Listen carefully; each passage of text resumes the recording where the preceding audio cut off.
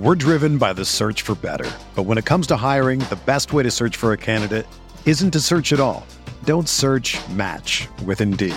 Indeed is your matching and hiring platform with over 350 million global monthly visitors, according to Indeed data, and a matching engine that helps you find quality candidates fast. Ditch the busy work. Use Indeed for scheduling, screening, and messaging so you can connect with candidates faster. Leveraging over 140 million qualifications and preferences every day, Indeed's matching engine is constantly learning from your preferences, so the more you use Indeed, the better it gets. Join more than 3.5 million businesses worldwide that use Indeed to hire great talent fast. And listeners of this show will get a $75 sponsored job credit to get your jobs more visibility at Indeed.com/Blue Wire. Just go to Indeed.com/Blue Wire right now and support our show by saying that you heard about Indeed on this podcast. That's Indeed.com/Blue Wire. Terms and conditions apply. Need to hire? You need Indeed. What do you think about the Laker team now? You follow the box scores of the games every day? Just the Lakers. You're kidding. That is really a compliment. I was pleased to see you smile at the top of our show because once the game starts, you have a game face. You don't smile much out there. I don't think you have to do things for money anymore. Correct. What's up, Laker fans? Welcome to the Laker Film Room Podcast, brought to you by the Blue Wire Podcast Network. I'm Pete, joined by Darius and Mike. And what a game last night. The Lakers were down with injuries, but the basketball gods were on our side. We got some banked-in threes. We got 4 threes from Avery Bradley in the first half. Miami couldn't hit a free throw down the stretch. And the surprise star of the night was Malik Monk, who scored 27 points on just 13 shots, including some really, really difficult looks. And so we're going to talk about today the shooting on this team. What strikes me about this squad is that we've got 3 guys amongst the vet minimum guys, the role players, that between Melo, Monk, and Ellington, who on any given night might pull out their flamethrower and win us a game with their jump shots. Melo's had a few of those. Monk's had 2. One was last night. The other one was against the Spurs. He was very helpful on the road in that win as well. And Wayne Ellington's going to have a few of those throughout the course of the season as well. And you don't know who it's going to be ahead of time, but between the 3 of them, there's a good chance that one of them is going to get hot in any given game. And so let's start with Malik. Mike, you always talk about the difference between like a 36% three-point shooter and a 40% three-point shooter, and just say that that's the difference between a handful of shots over the course of the season, and we really kind of clutch our pearls too much over that. And I totally agree with that. I do think volume, though, is important, right? There's a difference between being able to get 7-8 of those shots up versus 3 or 4. And you'd commented seeing him in person, just what a beautiful jump shot he has. But also, I thought last night on the text thread, you had a really good observation about some of his other physical attributes. So what did you see from Malik last night from the arena? Yeah, so he's got this just flow about his offensive game for somebody that's always been good as a scorer. And this is something that Austin Reeves has told us about when he played against him in the state championship game when they were freshmen in high school. He's always been that guy. So he's got all kinds of stuff in the package. He's got the crossovers. He's got the hesitation dribbles. He's got floaters. He's got leaners. He can pull up from 3. So he really does have a pretty complete offensive game. And his issue in the NBA has more been about his size and where he can fit on defense and his focus and stuff like that at times. But he's really an electric scorer. And we had him in the postgame interview, and I asked him a question about that one floating shot that he had to his left, which in some ways looks lucky, but the way that I tried to phrase it was, it's not, when you have the kind of touch that he has, it's less luck than you think, right? Because that thing switched through, and he had it at just, like, you can't really teach that type of feel on a shot like that. There aren't that many other guys on the Lakers even, I think, that hit that shot in that way. AD's got a little bit of flair, like with the kind of just feel touch, but that was like Kuzma's a guy that I think hit some shots like that. He's got that another kind of weird little soft feathery touch like that. But so it was nice to see. It wasn't the first time that we've seen Monk go off in this way, but to be able to go 10 for 13 from the field and hitting all manners of shots was really impressive, and they needed every single one of them to get that victory. Monk, he is the classic when he's hot, like keep riding him guy. So I was really happy the way that Frank said, oh, like, you're giving some up on defense? I honestly couldn't give a damn. Like, Frank was just rolling him out there. Like, and I know that there weren't a lot of options. Maybe Frank's hands were tied a little bit. He could have gone elsewhere. But he could have gone to Bazemore down the stretch for a couple of defensive possessions, and he said, nope. That's it, though. That's the elsewhere, though. Bradley played 39 minutes. You know, Melo played 38. You know, like Russ played 43.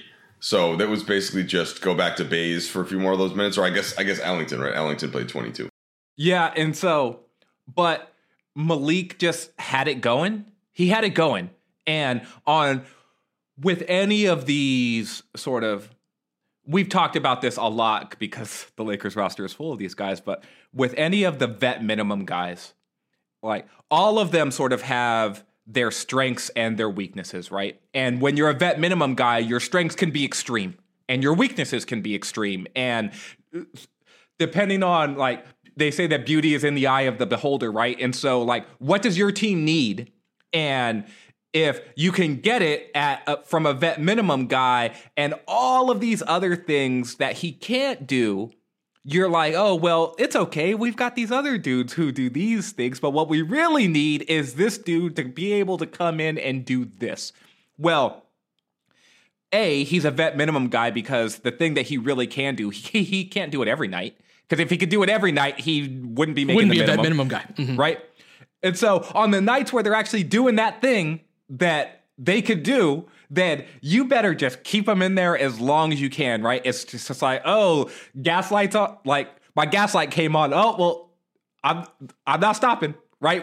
We're going to ride this thing all the way until the end of the game. And Vogel did that with Monk, and Monk rewarded him, right? Like, I think the only thing that didn't really go right for Monk last night was that one missed free throw, like down the stretch of the game. But besides that, it was sort of just like, like you've done everything. So great night from Monk. But in general, the shooting point that you made, Pete, several guys on this team who you can ride in that way of like, okay, well, let's let this wave keep going. And the other team, I feel like, is impacted by that, especially at Staples. Mike, the crowd last night was crazy.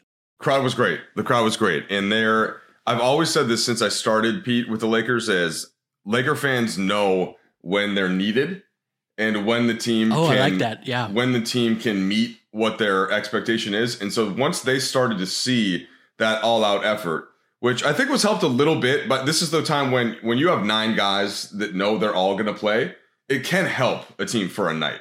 Because they all, like Monk knew before the game, I'm getting my for 30 minutes tonight. And so the mindset is good then. And yet, here, I want your Monk takes though first, because then I got another point about the shooting and how many ridiculous shots they hit. Yeah, no, just I think he's really Monk. So Darius, you had a great tweet last night. I'll let you say it. The one about Ellington's jumper and its mannerisms. I'll let you say it. I said that Ellington's jumper, I think I said that it wears a smoking jacket and reads classic literature, because it is, we were talking the other day about Monk's mature game, right? And so, but that thing is smooth, man. Ellington's jumper is smooth. And it's mature. The word mature is perfect, right? He's a professional shooter, and everything that goes into every little element of, there was one play where AD got double teamed and he was looking around, and Ellington relocated and he caught it and he kept the ball in like his shot pocket, and it was beautiful. It barely moved the net when it went through. Monk is a contrast as a shooter to Ellington. Monk is a fast and loose type of player, right? He's got a natural flow, a natural rhythm. He's a great athlete, which is what Mike, pointed out last night. And I think that's a really good fit next to Russ in particular. I've noticed their minutes together have been really complimentary. He's a good cutter. Russ has found him on some cuts. He can run the floor, get up court very quickly. And so I think that in that whole dynamic of there being this whack-a-mole, right? In the broader dynamic of our vet minimums, meaning that whenever you put a guy in, you're getting very distinctive strengths and very distinctive weaknesses. And you got to pick the right guy or else he will be very inappropriate for a certain situation. But Mike, our shooters in general, I think complement each other in that they're not the same type of shooter. Wayne's not going to get up court the way that Malik does, but Malik isn't going to, his jumper is not going to wear the smoking jacket, right? And read classical literature. And so there are different situations that are appropriate for each. And then Melo's his whole other thing, right? And so that, I think, together, I think that's a really good thing to have. My brother's an English professor at college, at a university. So like that imagery is going through my head, just like when I think about what he's doing half of his days.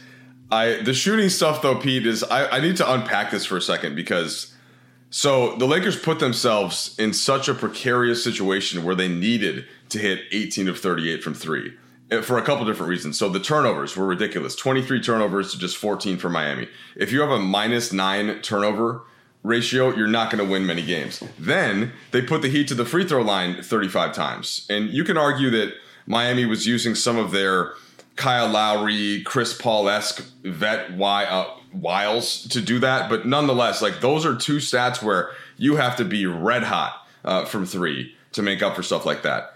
And so in some of the threes that they're getting, you think about like one of those claw games where you put the money in the claw kind of ekes out over the middle of the stuffed animals, and you're not really supposed to win that often.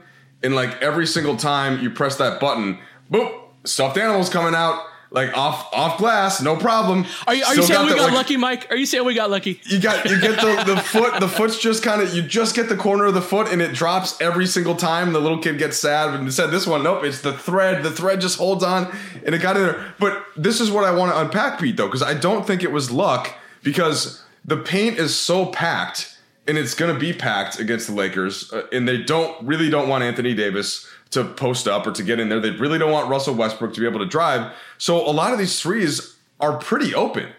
Even a couple of the ones that banked. And so like Bradley's corner threes were almost all wide open. Malik Monk had some that were a little less open, but he's the one that can do that. He can hit those shots.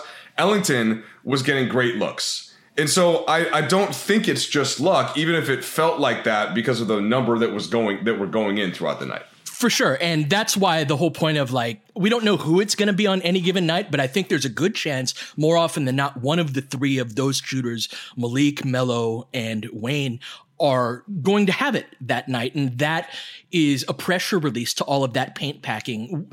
We remember last year's playoff series as we lost because AD went down. And that is the fundamental reason. But when you watched the games, we missed so many open threes and jumpers that we couldn't alleviate that pressure. Now, obviously there's a defensive component, right? Where like, that's what you give up when you have great defensive players in those spots. But we just couldn't hit a shot against Phoenix. And we have more guys that I expect them to make it when they shoot the ball than we have in years, really. And so I think that combined with we're improving on defense. We've been pretty good over, the last 5 games or so. The Portland game I thought was a great wake up call. I love how we've responded to that, but going whatever direction, defense or shooting or a combination thereof with that. I always think that it's going to be a combination on this team coached by this head coach. Vogel deserves his criticism. And we were talking about this before we started to record, Pete. Like, Vogel deserves some criticism. I think that some people will go farther than others. I don't really begrudge the people who go farther. I just want it all to be placed in the right context, and then that will be that. Vogel understands what it's going to take to win in this league.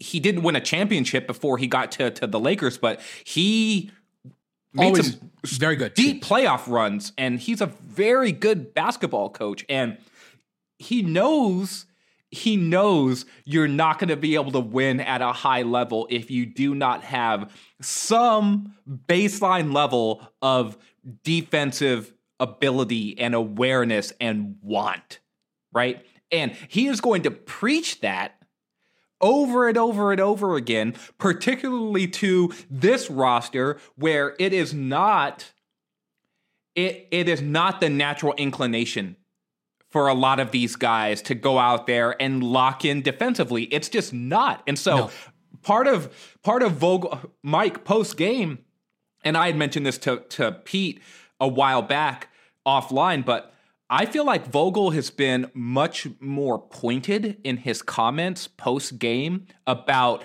defense and what players are doing right and not right, and sort of holding them to a standard with accountability publicly than what he has in previous seasons. And I think a part of that is that reinforcement of like, no, man, like we need to get y'all there, because Vogel's not a dumb guy. He understands what he has in this team offensively. He knows that when this team is whole and when his shooters get going and when he's got LeBron and AD and Russ getting downhill and creating open shots, this team is going to hum offensively. But if they don't bring the defense along with them, he knows that ultimately they're going to be doomed. And so this stretch, this last week and a half or so, you've seen the communication get better defensively. You've seen backline rotations get better, particularly from like Carmelo Anthony and some of the guards. Are there still mistakes? Yeah, there's still mistakes. You know why?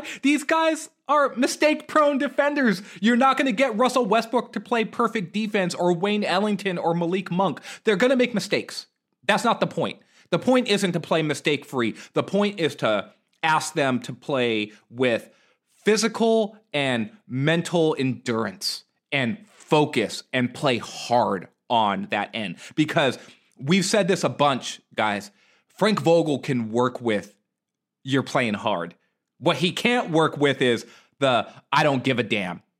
And because when you don't give a damn, you're going to be on the bench. And part of what this first sort of dozen games, I think, has started to show is that Vogel's bringing these guys along with him defensively. And the guys who need to are making their imprint on Vogel, I think, offensively. Like, hey, man, I can do some things. You need to make sure that I'm in there too. And that meeting in the middle is what it's always going to be about, I think, and probably the story of this Lakers season.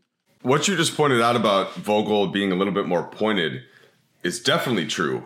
He felt a little bit more like the vice principal in a way when I was in the press room last night, and it was great. But he mentioned they had a shoot around on the morning before the Charlotte game, so that would have been Tuesday? Or no, Monday.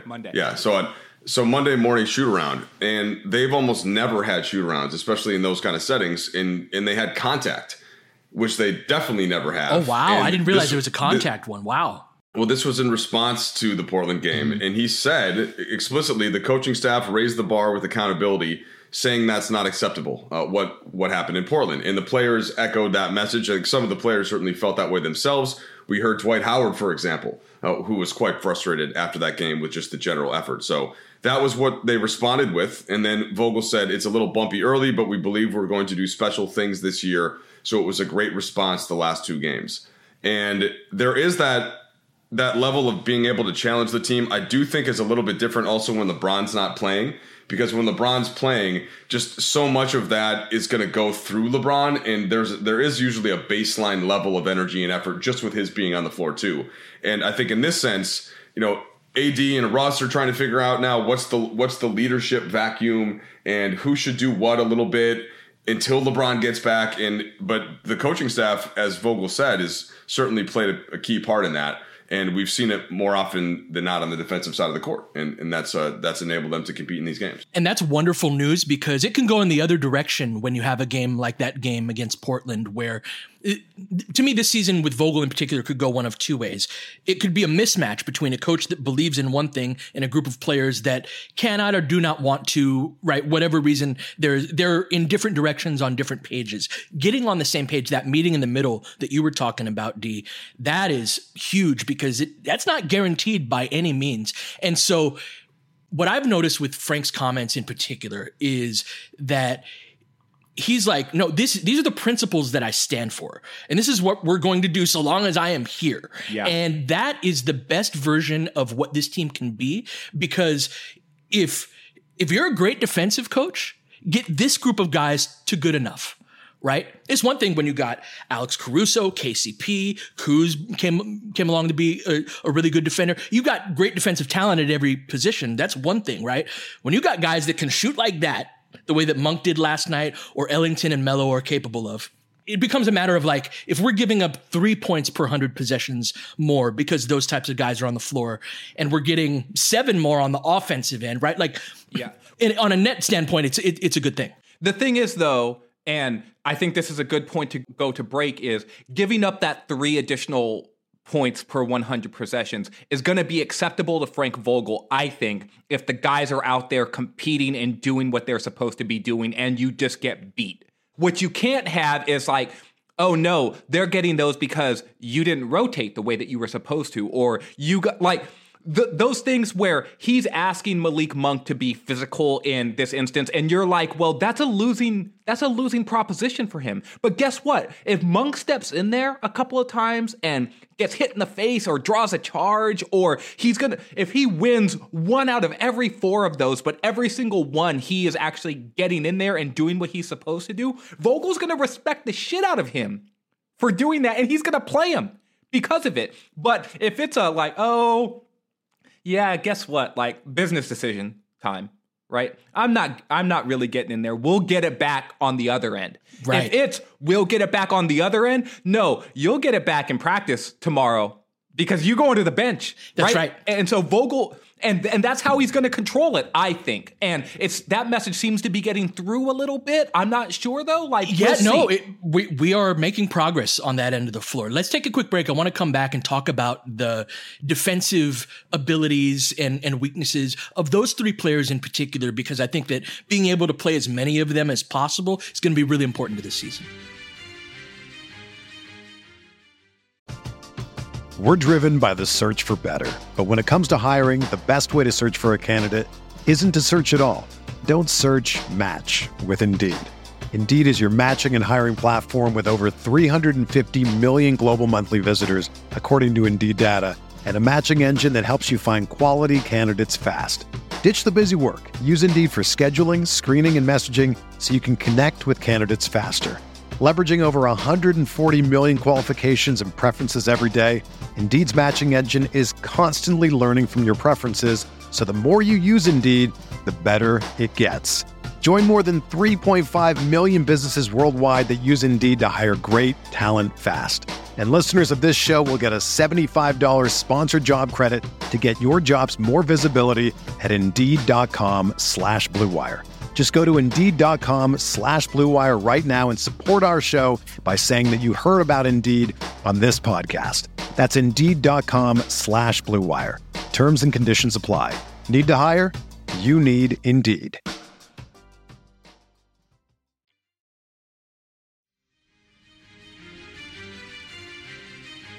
So there was a stretch at the end of the 3rd quarter where it got away from us for a little bit. Miami ran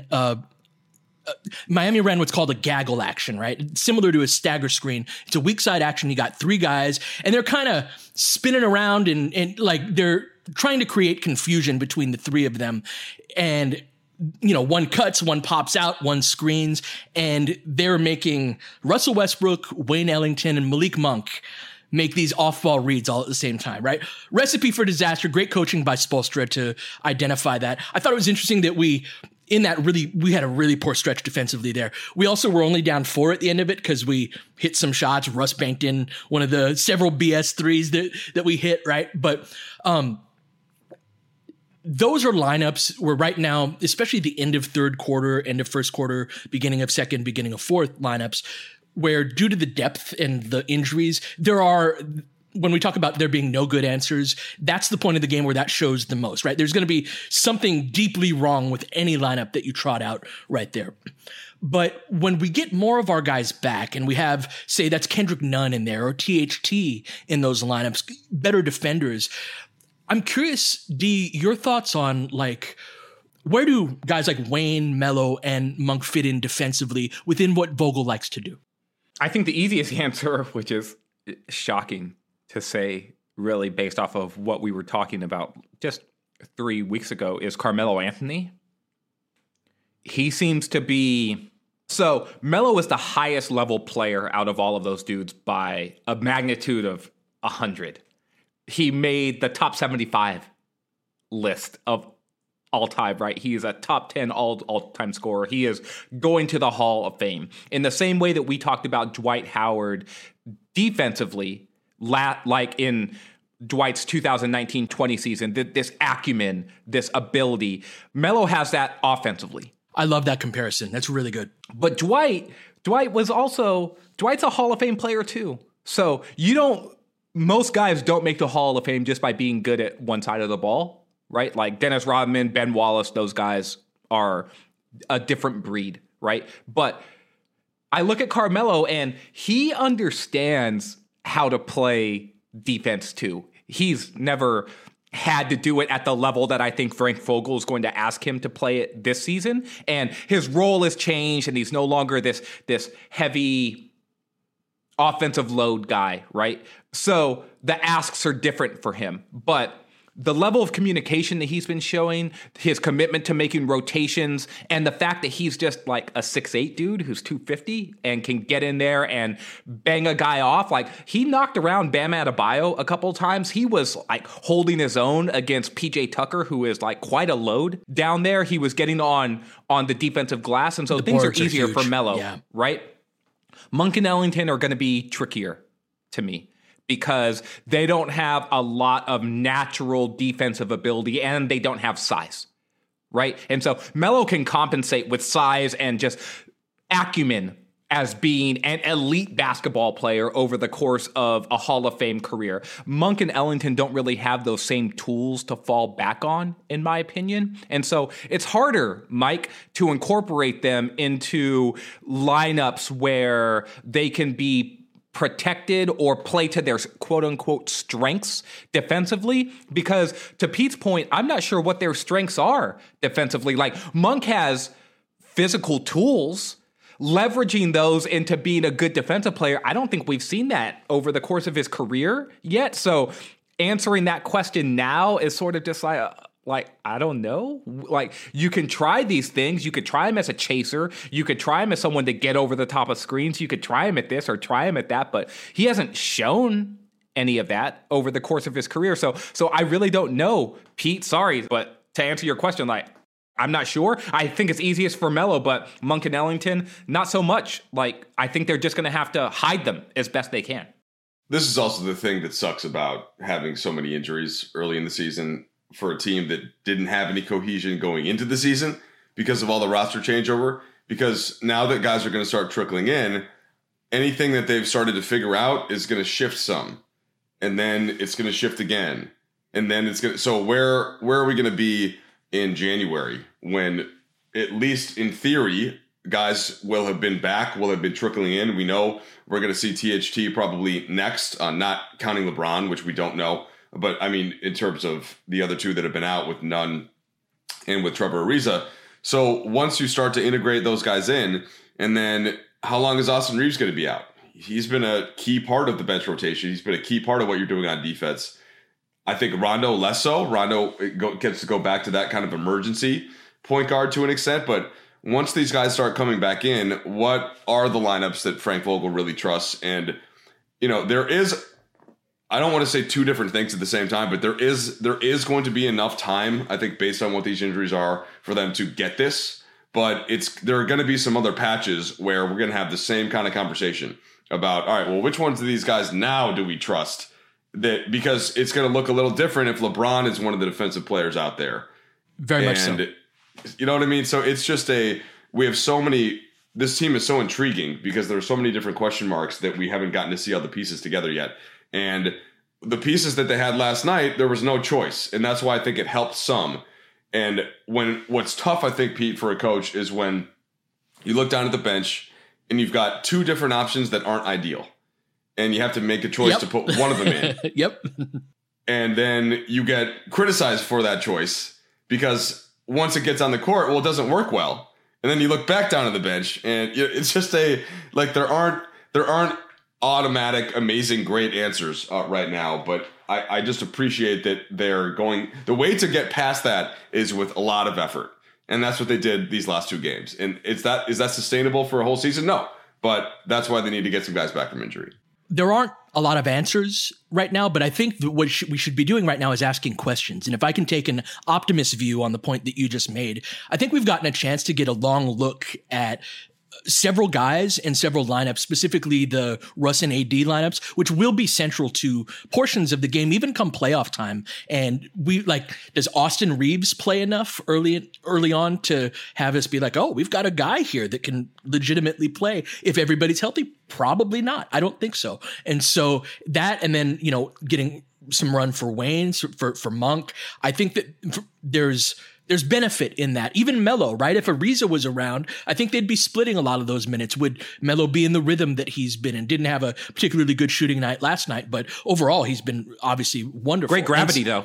Great gravity. Yeah. They paid a ton of attention to Carmelo Anthony last night. That matters so much. I'm so glad you brought that up, right? Because I think Wayne has a lot of this too, with the ability to come off of screens. And with him, with the defensive question that I asked, I am in a similar place on Monk as you, of I don't know. And he's one of those guys. It's funny. Brad Turner brought up the microwave comparison, the Vinnie Johnson comparison, and Monk did not know who that was earlier in the season. LeBron explained it to him. Vinnie Johnson was a bench player for the Detroit Pistons Bad Boys teams that won the title in 89 and 90. And like a lot of great defensive teams, they were prone to some offensive lapses. And Vinnie Johnson was a guy who, it wasn't every night, but he'd come off the bench and he's got 10 points in 3 minutes. And that's why they called him the microwave, because he could heat up, and he could heat up very quickly. And that's what Malik Monk is, right? And that's why he's kind of this X factor where if he doesn't have it going, you just don't play him as much. Or obviously not on a night like last night where we're so shorthanded, but having a guy like that on the team that you can just throw out at the end of the first quarter, second quarter, does Malik have it going tonight? No, that's fine. If he does, you ride that. But defensively, he's got speed and athleticism. I think it's a harder question to ask. With Wayne, I thought he was really good chasing Duncan Robinson around screens. Now, Miami's a team that uses a ton of that between Robinson and Hero and even Kyle Lowry. Lots of handoffs, guys coming off of screens where you got to chase them around, stay attached on their back. And Wayne was fantastic at that. And that's something that the numbers had borne out too, that he's really good in that chaser role. So I think that not every team has a guy to chase around, and so that's not always going to be something that's particularly useful. Denver's a team in the Western Conference that the actions that they run that'd be helpful. Some of the Phoenix stuff you can chase around, but his offensive abilities coming off screens opens up a whole part of the playbook that does not otherwise really exist. I think you can do it for Monk a little bit, but talk to me about what you've seen from Wayne so far. We've just gotten a couple of games, but I think talk to me about that classical literature and smoking jacket.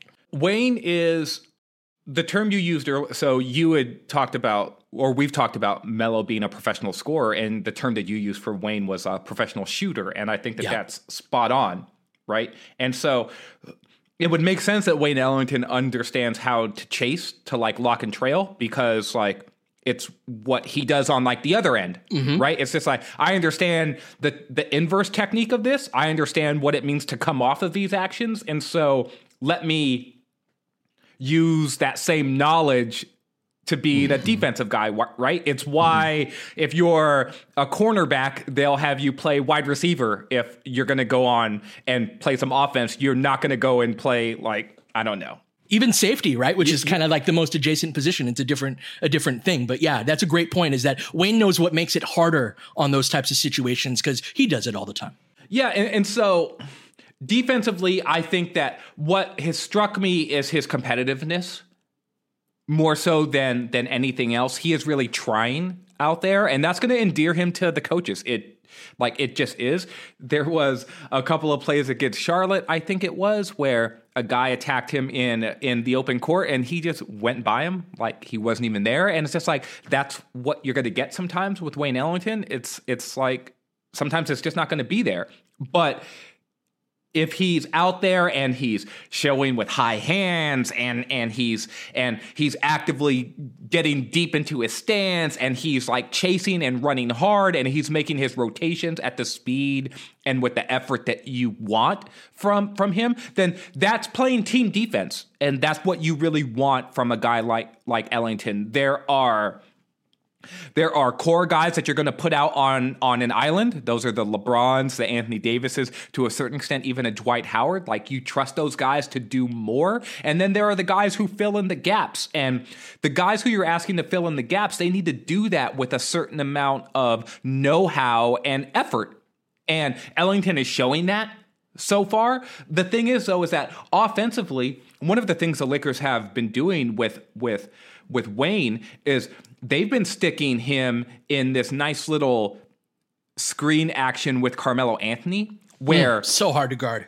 They are, and I'd love for you to like diagram this eventually, Pete, but they are like Ellington is screening for Melo, and then he's circling around after that screen, and then Melo is screening for him, and then one of them goes through the lane, and the other one comes off a pin down again from a big man who is setting another screen for them. So they'd all be set up like similar to the action you were describing with the Heat, right? But it's now with the Lakers, and it's Ellington and Carmelo Anthony, and it's like, okay, both those guys can come off of a screen and shoot it. And so actions like that opening up of the playbook, that matters for the Lakers. It's a way to eat up offensive possessions where you're not asking Anthony Davis to stare down a double team and pick out a cutter. You're not asking Russell Westbrook to navigate a set defense that's loading up against him. You're not even asking LeBron James to basically go in there and bang in the post in order to draw extra help and then swing. It's like, no, you know what? This time we're running this action for Carmelo Anthony. This time we're running this action for Wayne Ellington. And they're going to shoot it.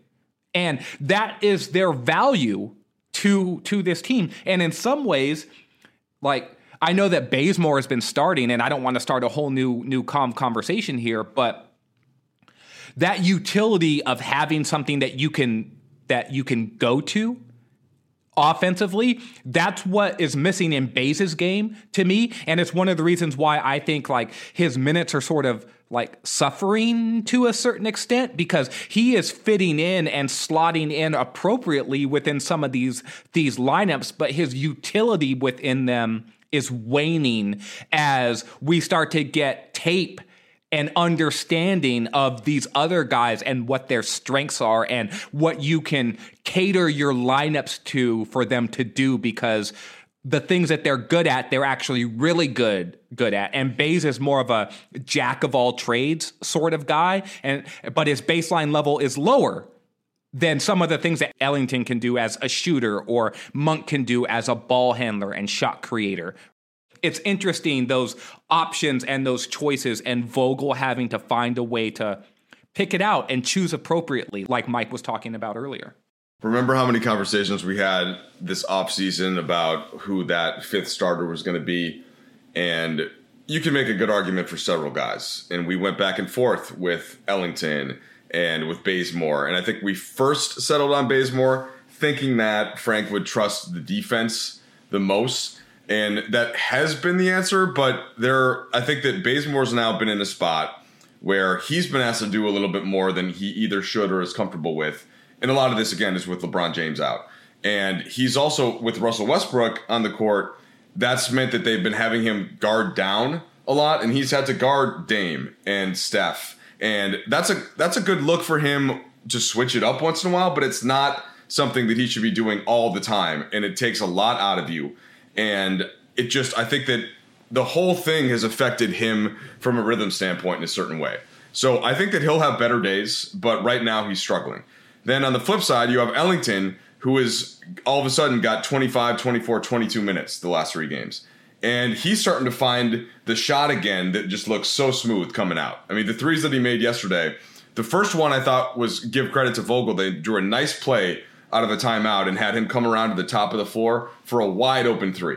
And that's, Pete, that's about the best you can hope for from an ATO. Like get a wide open three for a rhythm shooter like that. And he missed it, but he hit his next three. And so I just think that now you've got guys that are starting to get in rhythm, to Pete's earlier point. And once everybody comes back, if you can establish the way the team is competing and the way that they are going to do things a certain way on defense, then all of a sudden you can go to the skill set stuff. You can go to the Ellington just for the shooting and the lock and trail to an extent. You can go to Monk and hope that he gets into a microwave moment and that you don't leave that popcorn in there too long. You know, like there's a lot of stuff that I think they can start to unlock, but it's still ultimately going to require everybody getting back soon enough. It's good that we're having this conversation now as opposed to, they came back from the road trip after the 1-game road trip after they got smacked and they didn't give that requisite effort. Then that'd be a whole different tone on a pod like this.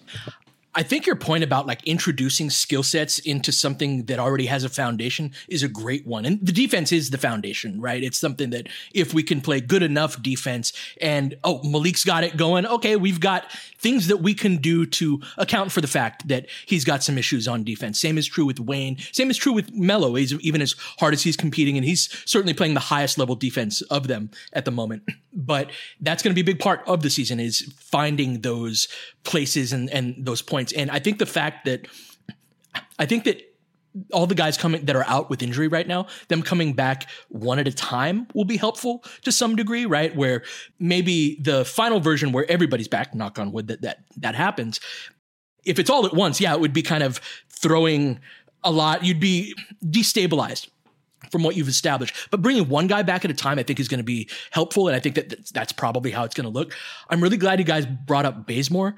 Let's talk about him in tomorrow's episode, at least the first half of tomorrow's episode. But a fun win last night. The basketball gods on our side. I think that makes up. We were talking for one of the OKC losses, right? We're improving. We're as frustrating as the beginning of the season has felt. We are taking steps in the right direction when, especially after that Portland game, could have gone in a completely different one. Wins against Charlotte, win against Miami. Good stuff. Hopefully let's build on it. We'll be back tomorrow to cover the game. Until then, you've been listening to Laker Film Room Podcast. We'll catch you guys next time. James has got it in low to McHale. McHale wants to turn. He's double teamed. Just pass out in front. Broken up by Worthy. Tip to Magic. Worthy dies on his belly. Magic scores. There's Magic, got it. Magic fires again. They will. Lakers win the game. The Lakers win the game. Rebound of Lonnie. 3 seconds left. Van Exel to win it. It's on the way. Good. Kobe Bryant, 48 points, 16 rebounds. Shaq with his 8th block shot that ties an NBA Finals record. A lot of Laker fans sticking around for this. You're seeing something that's very rare indeed. A Laker to get MVP chance in Boston. Of all places. Are you kidding me? Kobe, hard to believe. Are you kidding me? Unreal. Are you kidding me? Lakers looking to push. Bryant spinning in the lane. Back for Gasol. Pretty pass. And it's back to a 3-point game. Kobe Bryant picked up by Bell. There's the move. 2, 1. Miss it. Unbelievable. For the victory. It's over. Shot clock now to 5. Bryant. Yes. And then with a little tap to Alvin Gentry. Add insult to injury, Kobe. I mean, what a shot. I mean, you can't defend that. Are you kidding me? 2.1 seconds remaining. Denver a foul to give. Jokic trying to disrupt Rondo. He puts it in. Here's Davis, 4-3 in the win. Oh, it's good! Anthony Davis has won it for the Lakers! James again. Oh, he hits another one. LeBron James putting together a closing quarter against the Nuggets. This historic 2020 NBA championship belongs to the Los Angeles Lakers. The Lakers conquer the bubble, and banner number 17 will soon hang in the rafters.